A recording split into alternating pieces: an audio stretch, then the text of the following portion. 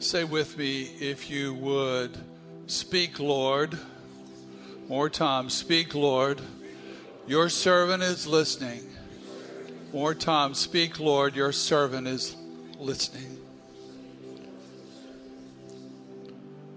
Lord, we not only welcome you to sit with us, to talk to us, to comfort us and lift us, but we want you into the very depths of every part of our life. Come in your power, come in your glory. And may we know we've been in your presence today because we're different when we leave. In Jesus' name, everyone said, amen. Be seated, please.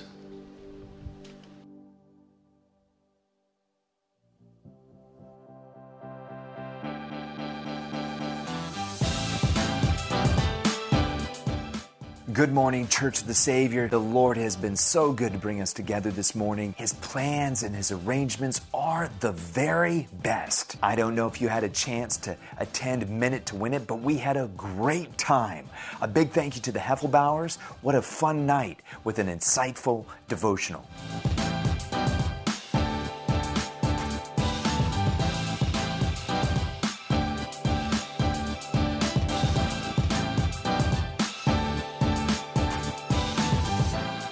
As you well know, we are in the middle of our 40 days of prayer. Not only do we have a prayer booklet for each family and prayer focuses for our children and the prayer walls to my left and to my right, but we also have our Thursday night prayer meeting at 7 p.m. in the Worship Center. Please consider participating. They are special nights. Sunday, March 14th at 6:45 p.m., Redeemed, Church of the Savior's Youth Ministry, will host a night of worship which will include an interpretive dance, spoken word, and special guests. You are invited to attend. Everyone is welcome. If you'd like to enjoy this service, please register for this event online. And as a side note, there will be no childcare. Next week, you will be able to again start checking in and getting printed name tags. You can do that at the kiosks in the lobby. But if you want to use your mobile app to check in, you can do that also. We have instructions on how to use your mobile app on our website, and we have an instruction card at guest services. You might be thinking to yourself, why would I do that? Well, it actually helps us better care for you, our congregation, your congregation. It helps us better serve you, and it helps us better serve each other. And the name tags help us get to know each other. What a blessing to be able to register and build community. Church of the Savior, these are your announcements. I love you and believe that God has called you to greatness. Blessings to you as you receive from God in today's message. Yes, sir. Well, good morning, everybody. Turn to your neighbor and say, good morning. If you don't know who they are, say hello. Turn to the book of Ezra. It's not easy to find. If you get to Psalms, you went too far. And the title of our message is Fasting and Humility. Say it, please. Fasting and humility. And so I'm going to talk about two things primarily. What would you guess they would be? Remember, the answer is always on the screen, third grade level. Fasting and humility. And Lord, as we study your word is what pierces our heart and changes our mind. So open the scriptures to us in Jesus' name. Everyone said amen. Ezra chapter 8, the little book of Ezra. And we're at verse number 21. You got your Bible? Hold it up. Let me see it. Hold it up. Did you bring your Bible? Great, great, great, great. Now I'm reading from New American Standard. It says, Ezra says, then I proclaimed a fast. What did he proclaim? A what? There by the river Ahava, that we might, now look at the reasons here for fasting. That we might humble ourselves before our God, that we might seek from him a safe journey for our little ones. Everyone say little ones. That's the next generation. And all our possessions. For I was ashamed to request from the king troops and horsemen to protect us from the enemy on the way. Because we had said to him that our God is favorably disposed to all who seek him, but his power and his anger are against those who forsake him. So, verse 23, because they had these challenges, verse 23 tells them what they did. So we fasted and sought our God concerning this matter, and guess what he did? He listened to our entreaty. Now, if you're new to the church, we've for years have dedicated the time prior to Easter to 40 days of prayer. We're trying to do what Ezra was doing. And we have this booklet. We've got some left. If you don't have one, we'd love for you to take one. It's called Seek God for the City. It teaches people how to pray. It's a great tool to use in your families, in your home. And I want you to join us. Let's all pray and seek the Lord together. For instance, this Thursday, my wife and I were praying together. Do we do it every day? We try every day. We miss a couple of days. And so we were doing this on Thursday. And I took the little book and I circled some of the things that I wanted to make sure I prayed for. And we're praying for university students on this day. That's the topic. And we also joined a ministry at UK's campus that's getting Christians to pray for the 30,000 UK students. And so if you go to UK Pray, just like they did me, they will send you 40 names, first names only. And by the way, I think we have about 80 names that you can come up and pray for. And so we prayed, instead of me praying for one every day, I'm kind of forgetful at times. I'm praying for 4. And I'm going to do that for 10 days. 4 for 10 days. And so my wife and I called their names out. Now, how many men do we have in this room? Hold your hand up. You're a man-type creature. Okay. If you are married, gentlemen, it's your job to lead your family in prayer. It's your job. Well, I don't know how to pray. It's kind of daunting for us men. It's just prayer is just talking to God. So grab her hand, sit down, and whatever you're concerned about, talk to the Lord about it. And this is a great, great tool. Okay? So do that. Try to do that every day. Teach your family to pray. Now, notice on the wall, we call these our walls of prayer. And these walls will be filled in the next 40 days. There's Post-it notes. If you have somebody that you love and they need Christ bad, put their name on a Post-it note and stick it up there, and we will pray for them. But you're also committing to pray for others. So, did you get it? You get it? I got it. Okay. Let's go to the text. Now, our hero in the story, Ezra, he is 2 things. He is both a priest in the Jewish faith, but he's also a scribe. What do you mean a scribe? Scribes are some of the most intelligent people in that society. They are scholars, and they study the scriptures, and they are greatly trusted because they are the people that copy the scriptures so other places can have the scriptures. There's no photocopying machine. There's no printing presses. You can't go to Lifeway bookstore and buy a Bible. This is the only way the scriptures can be kept and disseminated. And they're very, very expensive. As a matter of fact, I started to share with you some of the rules of how they copied these. These men would look at the scripture. They would carefully measure every Hebrew word, the spacing. If the spacing was off a little bit, they'd tear the whole sheet up. If sometimes one mistake, they would tear up a whole week's worth of work. And they would, every word they transcripted, they would speak the word before they wrote it, and they would pray the word.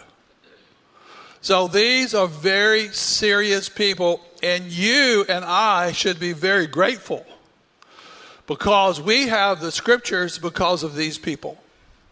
And the people around the world have the scriptures. And by the way, everybody doesn't get a chance to have the scriptures. When I was in China number of years back, I was working with a Chinese pastor who was working with North Korean refugees. I had one church. She had 60 churches. And some of her underground churches were bigger than my church. She was an amazing woman. She had been tortured for her faith. Her whole family had been in prison. She never married. She dedicated herself to the gospel. And one day I was with her and I asked to see her Bible. I have a picture of her on my wall in my office, and her Bible was 6 spiral ring notebooks that you would buy at Target. Her Bible was completely handwritten. How many Christians would do that to get a Bible? And so what they would do in these Chinese villages and community, if they were fortunate enough to get a Bible, they would take scissors and cut the Bible up. And they would disseminate the copies. For instance, you might get Matthew, and I would get Philippians and Galatians and Ephesians, and somebody else would get Genesis. The person that had Psalms got 2 nights, probably. And they would stay up all night copying, and then go to work the next day, and then swap and copy other parts of the scriptures. And as far as I know, she went back to prison after I left her for the gospel. That's how much she valued the word of God. Now, Ezra in this text has 2 missions. The first mission is he's got to get people back into the scriptures. That's his first mission. Now, go backward just 1 chapter to chapter 7 and look at verse 10. And I would ask you to mark it. If a Christian comes to church without a pen or marker, they lose 30 points every time in heaven. That's what I think. Okay, chapter 7, verse 10. For Ezra set his heart. What do you mean set his heart? He determined. He says, I'm going to make this happen. I'm not going to quit. I am on this. He set his heart to study the law of the Lord, to practice it, and then to teach the statutes of the Lord and ordinances to his people of Israel. So this is his first mission. He's going to study the scriptures for himself. And I urge you to get in the book yourself. You need to study the scriptures for yourself. I just think it's wise for a believer to read through the scriptures every single year. If you want to grow, learn to do that. And then he set his heart to practice the word of God. What do you mean practice it? He's going to live out what the scripture says. James says this, chapter 1. He says, prove yourself to be doers of the word, not hearers who just are deceiving themselves. Now, why would you read it? Why would you study it if you're not going to do it? Why would you ever go to a Bible study? Why would you ever go to a church service and not walk away with one thing that you're going to do differently? Why would you, when you read the scriptures on Monday morning, Tuesday morning, Wednesday morning, why would you not highlight and mark, this is what the Lord is saying for me to do? That's called application. And then the third thing he determined to do, because the people have been without the scriptures. The people are going to a place they've never been before, the promised land. And they have very little basis for walking with God. And so he says, when I'm going to get there, I'm going to teach the scriptures. Now, we need about 300 of you in this room to commit to study the scriptures, to practice the scriptures, and teach the scriptures. You don't have to go to seminaries to teach the scriptures. You don't have to become ordained to teach the scriptures. You just have to find some people that you can invite to your home, or you can go to their home, and you guys do a Bible study together.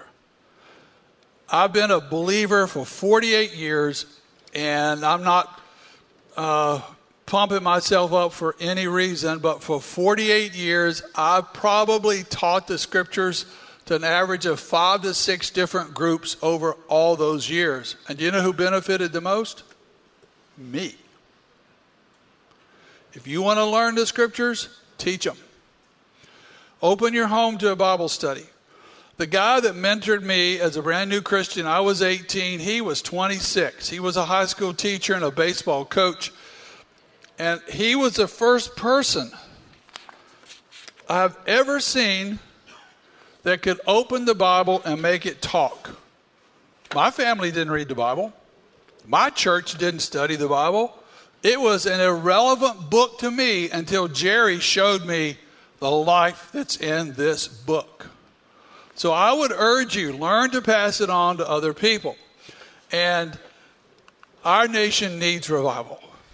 Let me tell you where revival starts. Revival starts when people go back to the scriptures. Families, husbands, teenagers. And our nation needs revival, and it's going to come starting with this book right here. And that's for all of us to do. The opposite happens. Spiritual decline happens in a family, in a church, in a nation, when the Bible is neglected. Someone say, that's great preaching today. Wow. Oh, good job, Steve. Say that again. Lord have mercy. The second mission, here's the second mission. Second mission, first mission, get people into the Word. Second mission, he's got to get the people of the promise, the Jews, back to their promised land. That's where they're destined to be. That's where they're called to be.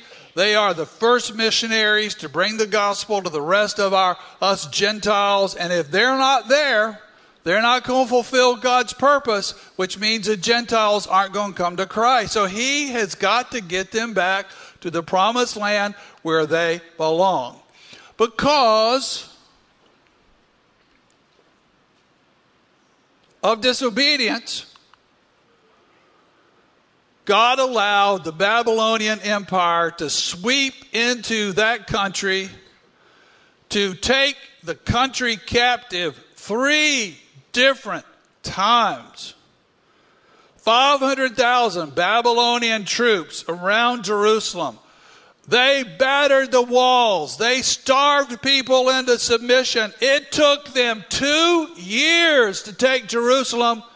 1 million people died. 100,000 went off into slavery for one reason. The people of the book left the book and disobeyed the Lord. And I want to say this. If you will not listen to the voice of God in your life, He, because He loves you, will find some lever, some fulcrum to get your attention.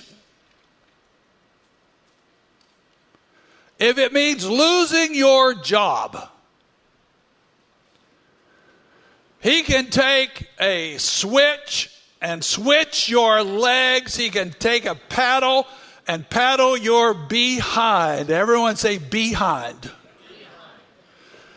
He can take a baseball bat in a loving way to your pumpkin-headed noggin. And by the way, the king of Jerusalem got dragged behind a chariot with chains in his nose and across his chest because he would not listen. They were abducted. They were forced to live in a foreign land for 70 years. That is a long pause. I wonder with what's happened in our nation if God is not trying to get the attention, not of political parties, but the body of Christ. And if we are not listening, if we are not listening, if it's same old, come to church for an hour, sing a few songs, go home, live and act like a pagan, let me tell you what, we got some rough times ahead of us. Because God loves His people. And we said we were in his family. And when you say you're in and then you act like you're not, you will get a spanking. He will come for you and start taking his belt off. He will. And we've lost the fear of God. He means what he says. So we have a chance for revival, or we have a chance for really, really difficult times. And so our man Ezra, he's prompted by the Spirit. Everyone say it. He's prompted by the Spirit. And I want to say to you, during 40 days of prayer, you should keep some sort of card on you all the time. You should keep a pen with you all the time, because God's Spirit will speak to you. And he's not obligated to speak twice because you're not paying attention. And if you don't write it down, you have no chance of obeying the Lord. So Ezra, this scribe and priest, gets prompted to approach the most powerful person on the face of the earth. By the way, this is really dicey and this is really dangerous. He did it anyway, and he asked for permission to take people back to the promised land for the second time. And the king granted it. Crazy. By the way, you see on the screen map of the Persian Empire at its height. The book of Esther says there were 127 provinces, a huge expanse of land, thousands of ethnic groups, hundreds of millions of people. And the empire in the book of Esther said it stretched all the way to the border of India on the right. See it, the Indus River? And all the way to North Africa, to Ethiopia, south of Egypt. Big expanse. Big expanse. And so, he's wanting to bring the Hebrew people back to the land of Israel. And they came back in 3 groups. How many groups? 3 groups spread out over the years. Now, I give you dates and stuff because dates and history run parallel to the truth of the Scripture. History and archaeology always proves the truth of Scripture. It has never disproved it. So the first group went back in 538 BC, before Christ. Now, the way dating is done prior to the birth of Christ, the dates go backward, 538, 537, 536, till we get to 0. And then they go forward, okay? And this story is found in the first 6 chapters of Ezra, okay? Let me move through this. A prince in the line of the Messiah named Zerubbabel, try that. That's not easy to say. Zerubbabel, don't name your doggy that. Led this group. And the great king, Cyrus the Great, is the one that allowed them to go. This guy was magnificent. 50,000 Jews approximately signed up to go back. 50,000. None of them, hardly any of them, had been born in Israel. They were all born in Persia. And here's what's fascinating about this. Isaiah calls this guy, Cyrus, my anointed in chapter 45. In chapter 44, it says something even more spectacular. Cyrus, my shepherd, who will fulfill my plan. By the way, my name's not in the Bible anywhere, and yours isn't either. His is. And Isaiah saw what he would do and saw his name 150 years before he was born.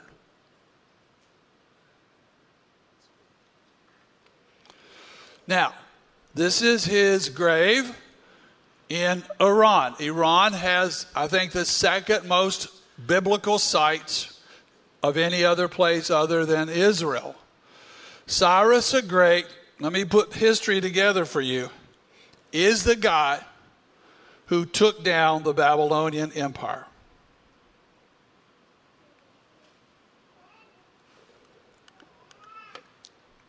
Second group, which is a group we just read about.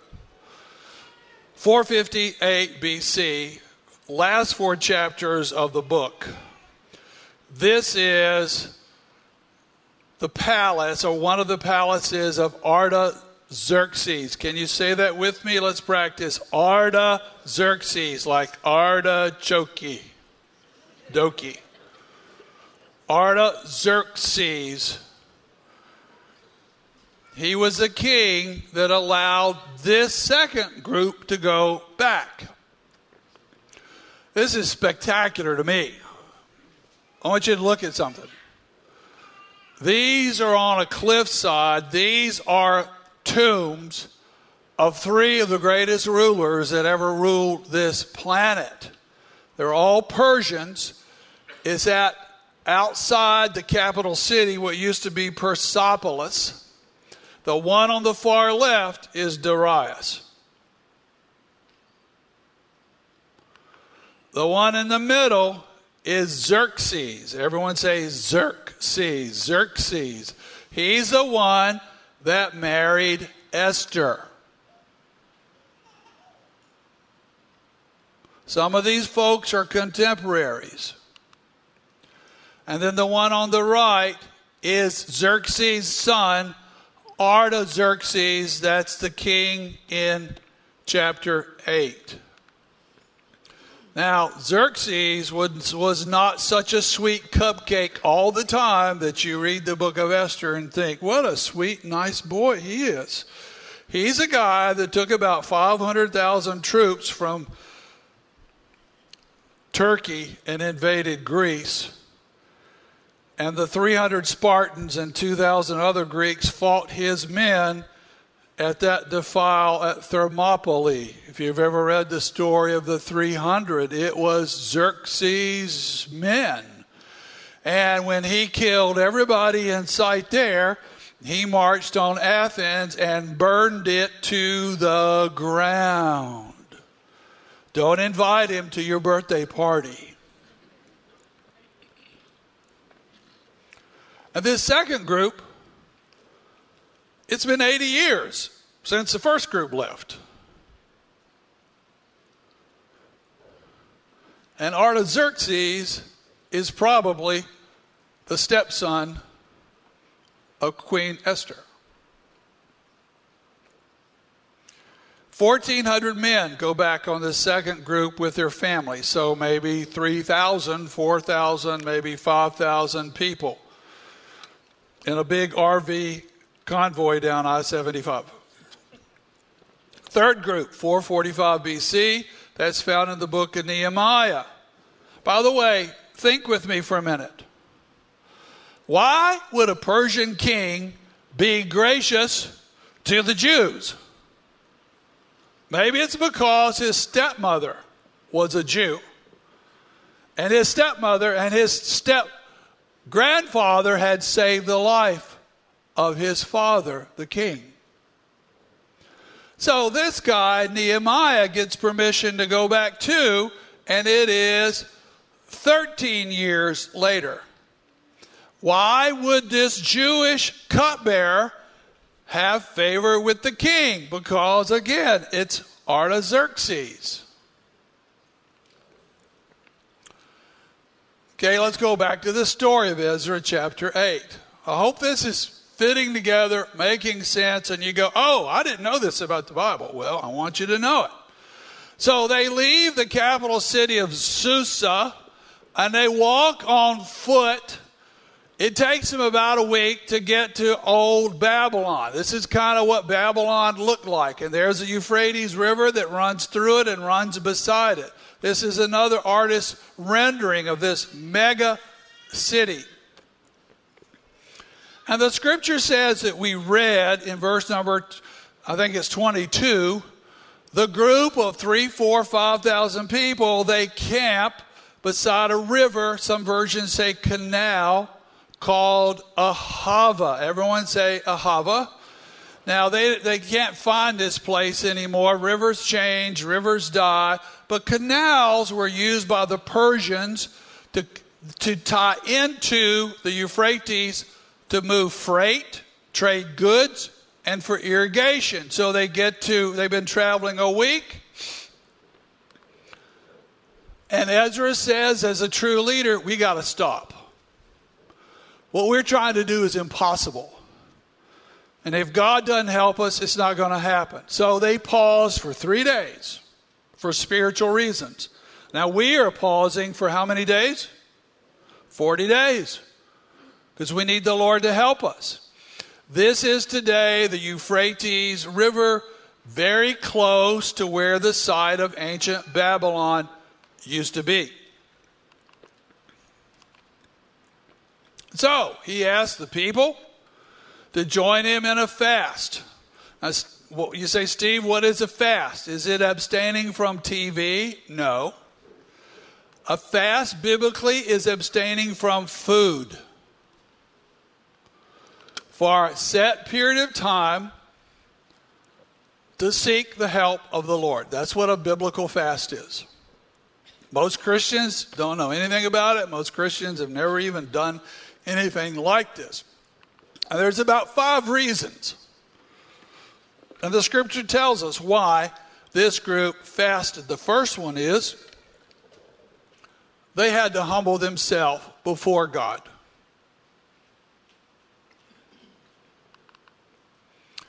Now, I suggest you maybe take notes. I got 4 slides. You got to take notes if you want to. There's a little space at the bottom.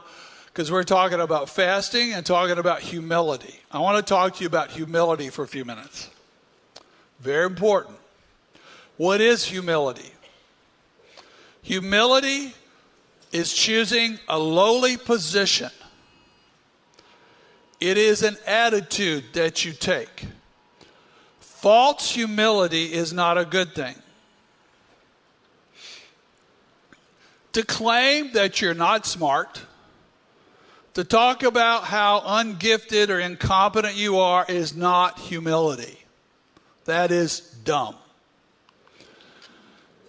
Humility means when you take a position that everything I do, I'm going to honor God first, and I'm going to honor other people second. That is humility.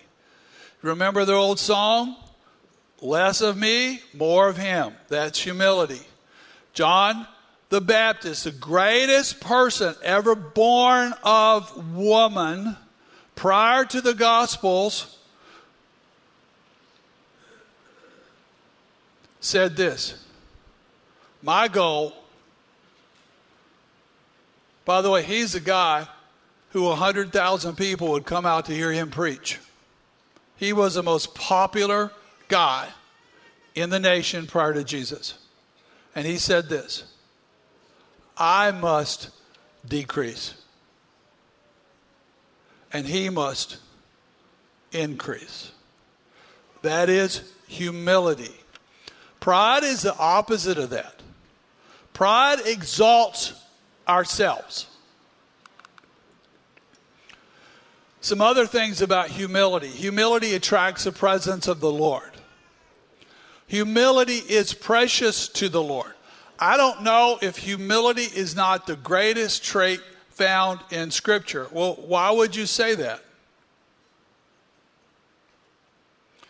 Let me give you 6 reasons. Choosing the low position. Instead of running to the front of the line, I run to the back of the line. Instead of making sure my needs are met, I help you get your needs met. That's humility. Humility puts you in a position to learn. When you are full of yourself and proud, you're not learning anything from anybody, and you don't want to listen. It puts you in a position to grow. Because you know you don't know it all. Humility enables you to listen to others.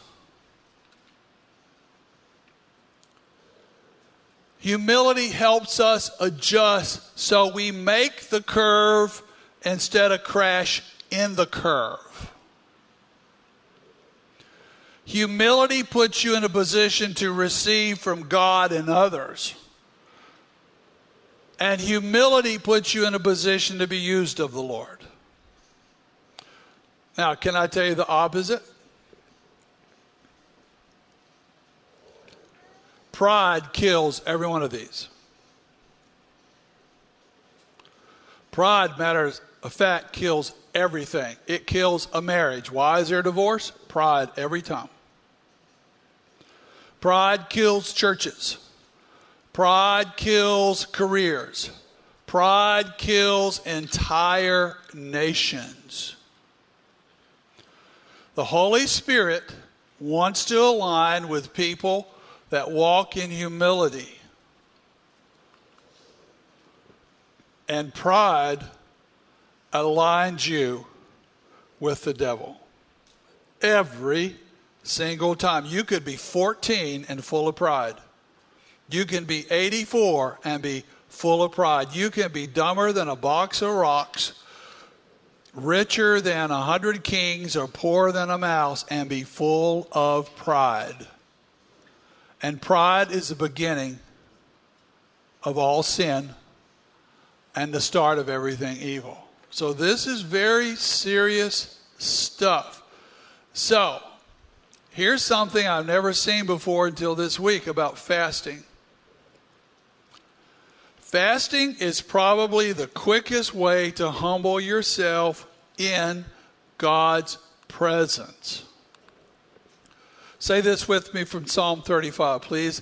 I humbled my soul with fasting. Fasting makes you slow down. Fasting makes you pause your busy schedule to seek God. Instead of eating lunch, I'm going to my car, I'm reading the scriptures, and I'm going for a prayer walk, then I'm going back to work. It is a pause. It makes you put your agenda down. I've done this long enough. I don't want my agenda anymore. I don't care about my agenda. My agenda is worthless. What I want is His agenda.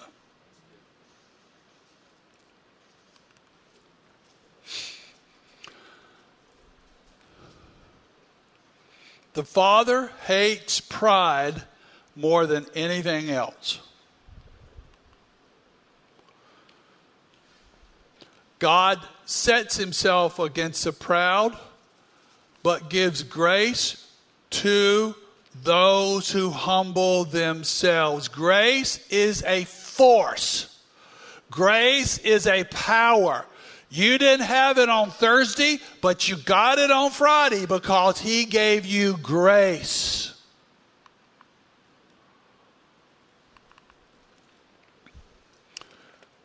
And let me encourage you. It's not talent that promotes you. It's not hard work that promotes you.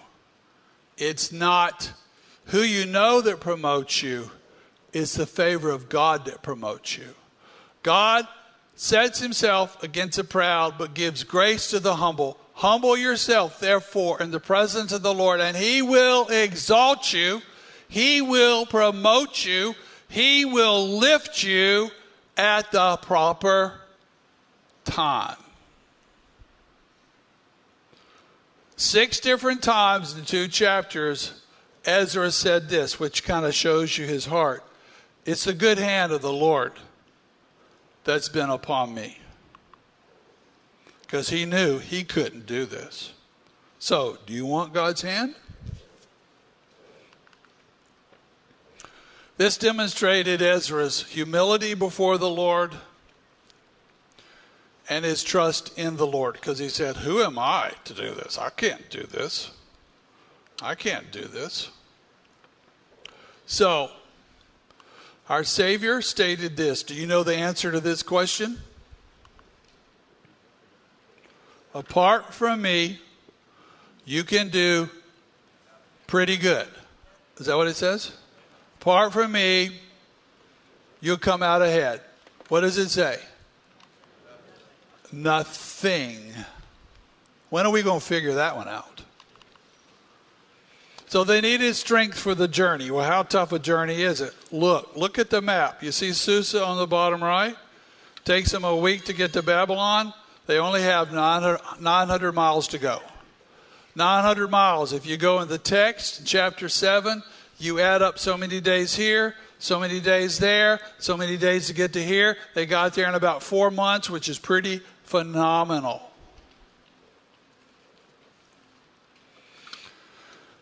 Next, they were concerned about their children. This is a dangerous, dangerous trip. Are you concerned about the next generation? Someone say amen. I'm very concerned. I'm very concerned. What kind of culture are we going to lead to the next generation? Talking about fasting, James and Shirley Dobson, I heard them say this decades ago. They took 1 day a week for decades to fast for their children. That God's hand would be on their children. And frankly, I think that's a pretty good deal. I can skip some meals to ask the Lord to come upon my children. The fourth thing they were concerned about, D, was they were carrying precious cargo by wagons to get to the promised land. Well, how precious was it? I've read this 50 times, but I never saw it. 25 tons of silver. That's a lot of money. 8 tons of silver and gold vessels. 8 tons. All other kinds of valuables, because the Jews that couldn't leave Persia, they said, we can't go. We want to help you go. We want to help you get off to a good start when you get to the promised land. And here's what's even more fascinating. The stepson of Esther went to the temple treasury and took out everything Nebuchadnezzar had stolen from the original temple, all the sacred things that they would use in worship in the new temple. And I want to say, God has given you precious cargo. You've got gifts like nobody else. You've got talent like nobody else. You've got opportunities like nobody else. There's nobody like you on the face of the earth, and it's because God has a calling for you. And the issue is, will you be faithful to what He's given you, what He's entrusted you in this short life? Can you deliver that to other people? You were given 5 talents or 2 talents or 1 talent. Will you represent Him well by helping other people with what He's given you? And the 5th reason, that journey was dangerous. How dangerous?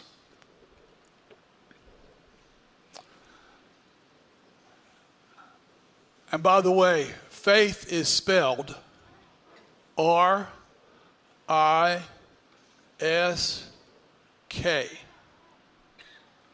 Obeying God is spelled R-I-S-K.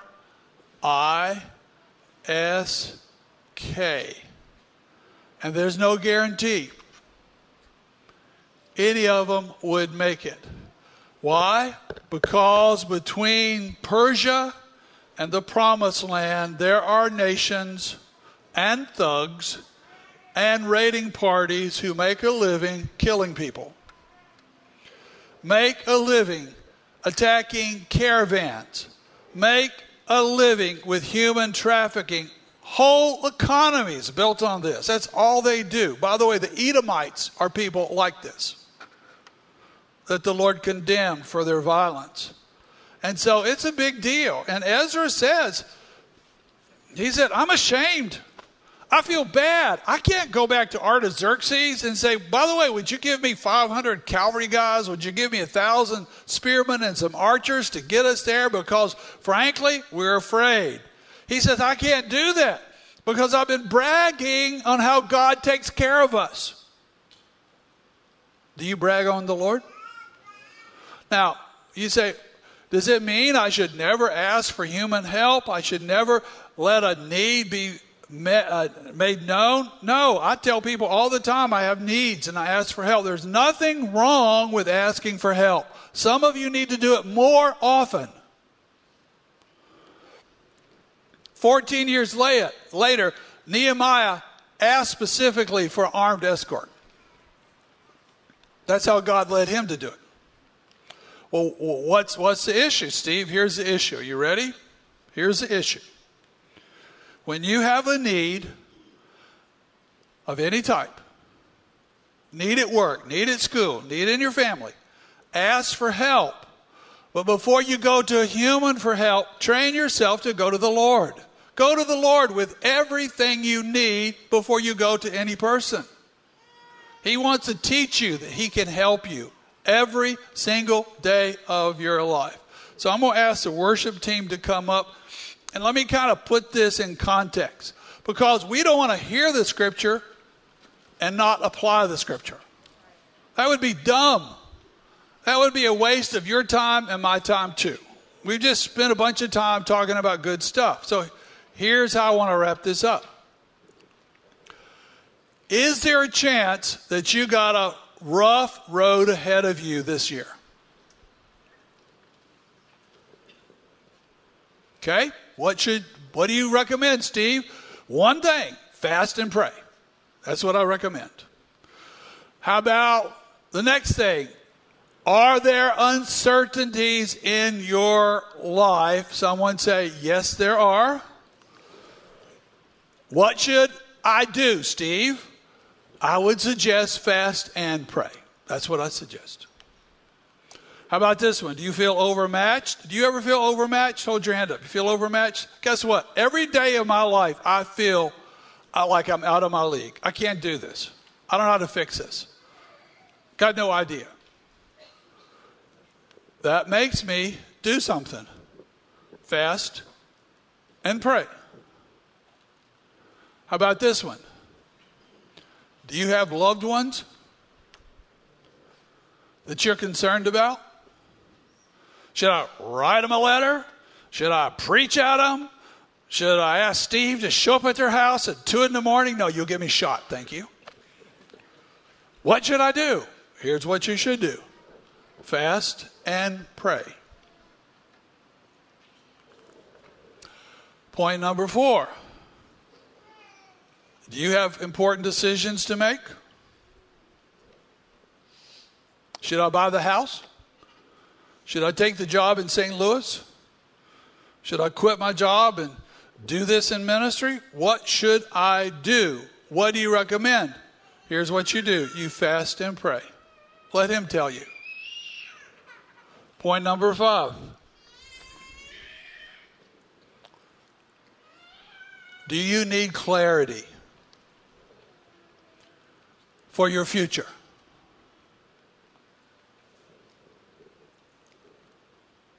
Can anybody guess what the answer is? I'm sorry, what's the answer? One more time, what's the answer? Fast and pray. Fast and pray. You'll make less mistakes. Don't decide. Fast and pray and let him tell you. Number 6, do you want to hear his whisper? One word from him changes everything. Do you want to hear it? Well, if you don't slow up, if you don't pause, you're not going to hear the voice of the Lord. You're not going to hear the whisper. So I suggest fast and pray. And number 7, are you stuck? Things not working out in the marriage? I need another job. I need some stuff fixed. I need the Lord to come in and get me where I need to get because I can't get there. What do? Well, here's what I suggest. Can anybody take a guess? What would that be? It would be fast and pray. Now, I want to tell you, as your big brother, pastor, you say, well, is fasting a lot of fun? Steve, what would you think? Your wife's eating ice cream and you're sitting there reading your Bible. No, it is not fun. It is not fun. It's never been fun. But let me tell you what it is. It can be life-changing. It can be the smartest thing you ever do because a whole new vista opens up because the Lord showed up because you paused.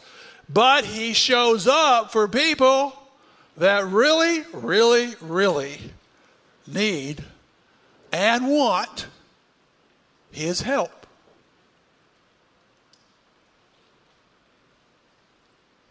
So here's the practical part. Picture yourself. We're at the Canal Ahava. We got a long journey to make.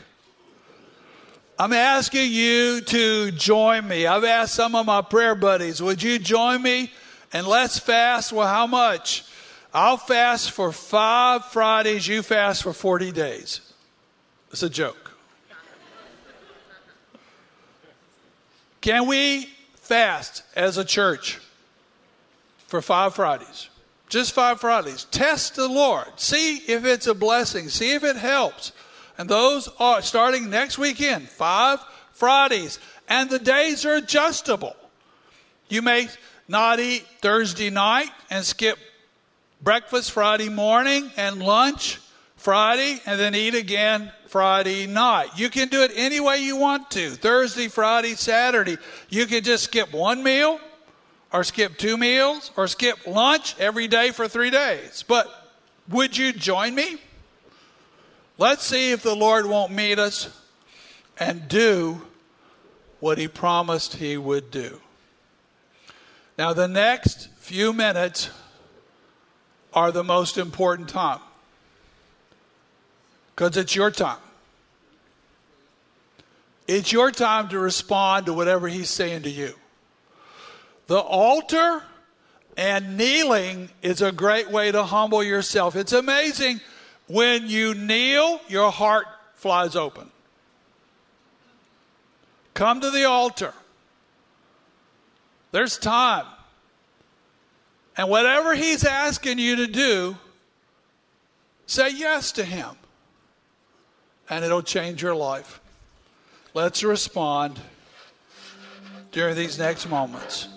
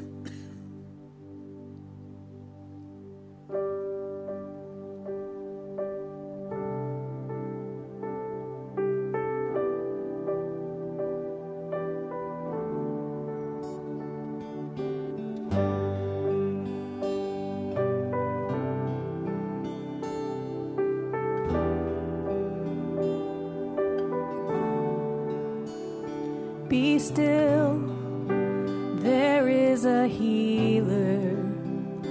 His love is deeper than the sea.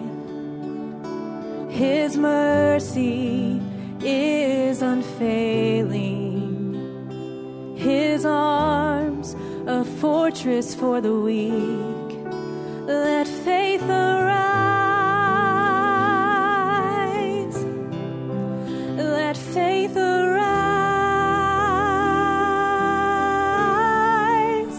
I lift my hands to believe again.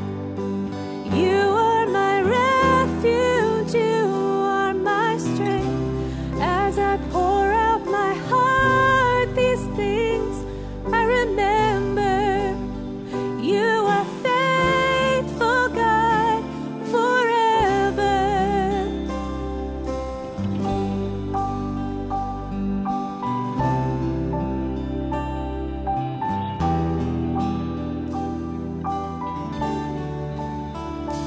Be still, there is a river that flows from Calvary's tree,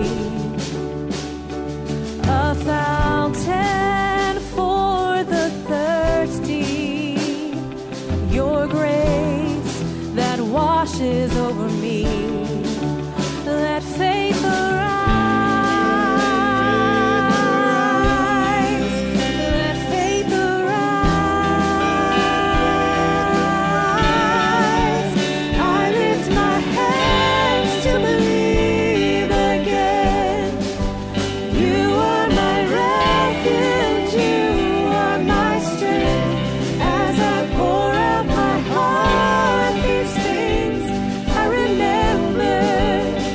You are faithful, God, forever.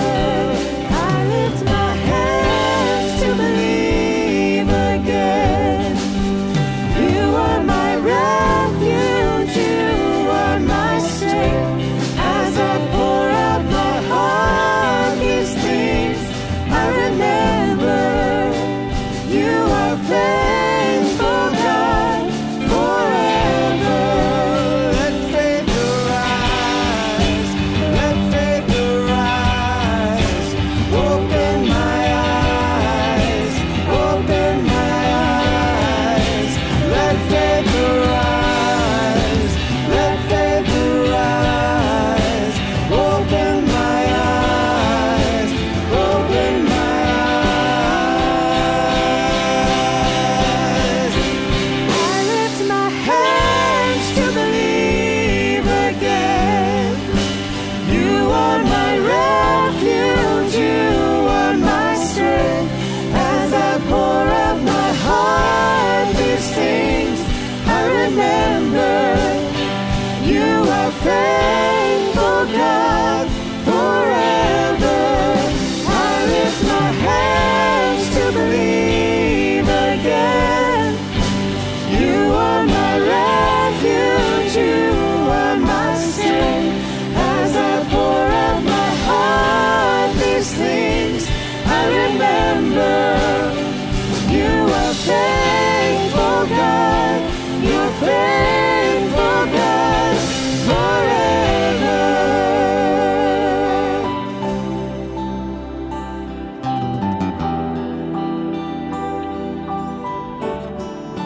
Let faith arise. Let faith arise.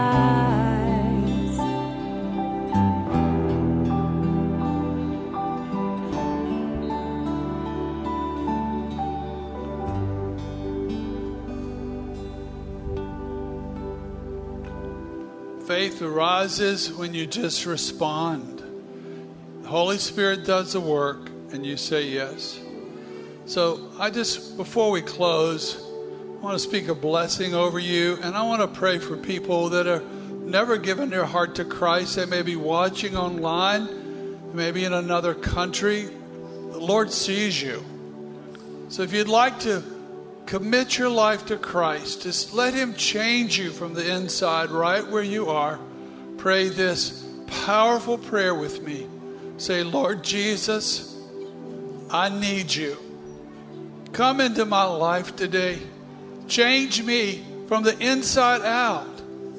And Lord, make me a new creation. Give me a supernatural love for you, for prayer and the book. And call me to service. And I will serve you all the days of my life in Jesus' name. Amen. If you need prayer, I just think there's a power for healing in this room today. And if you have a prayer need for healing, come down and let some of these folk pray with you and receive from the Lord. Slip out quietly. Others are doing business with the Lord. God bless you. Love you very much.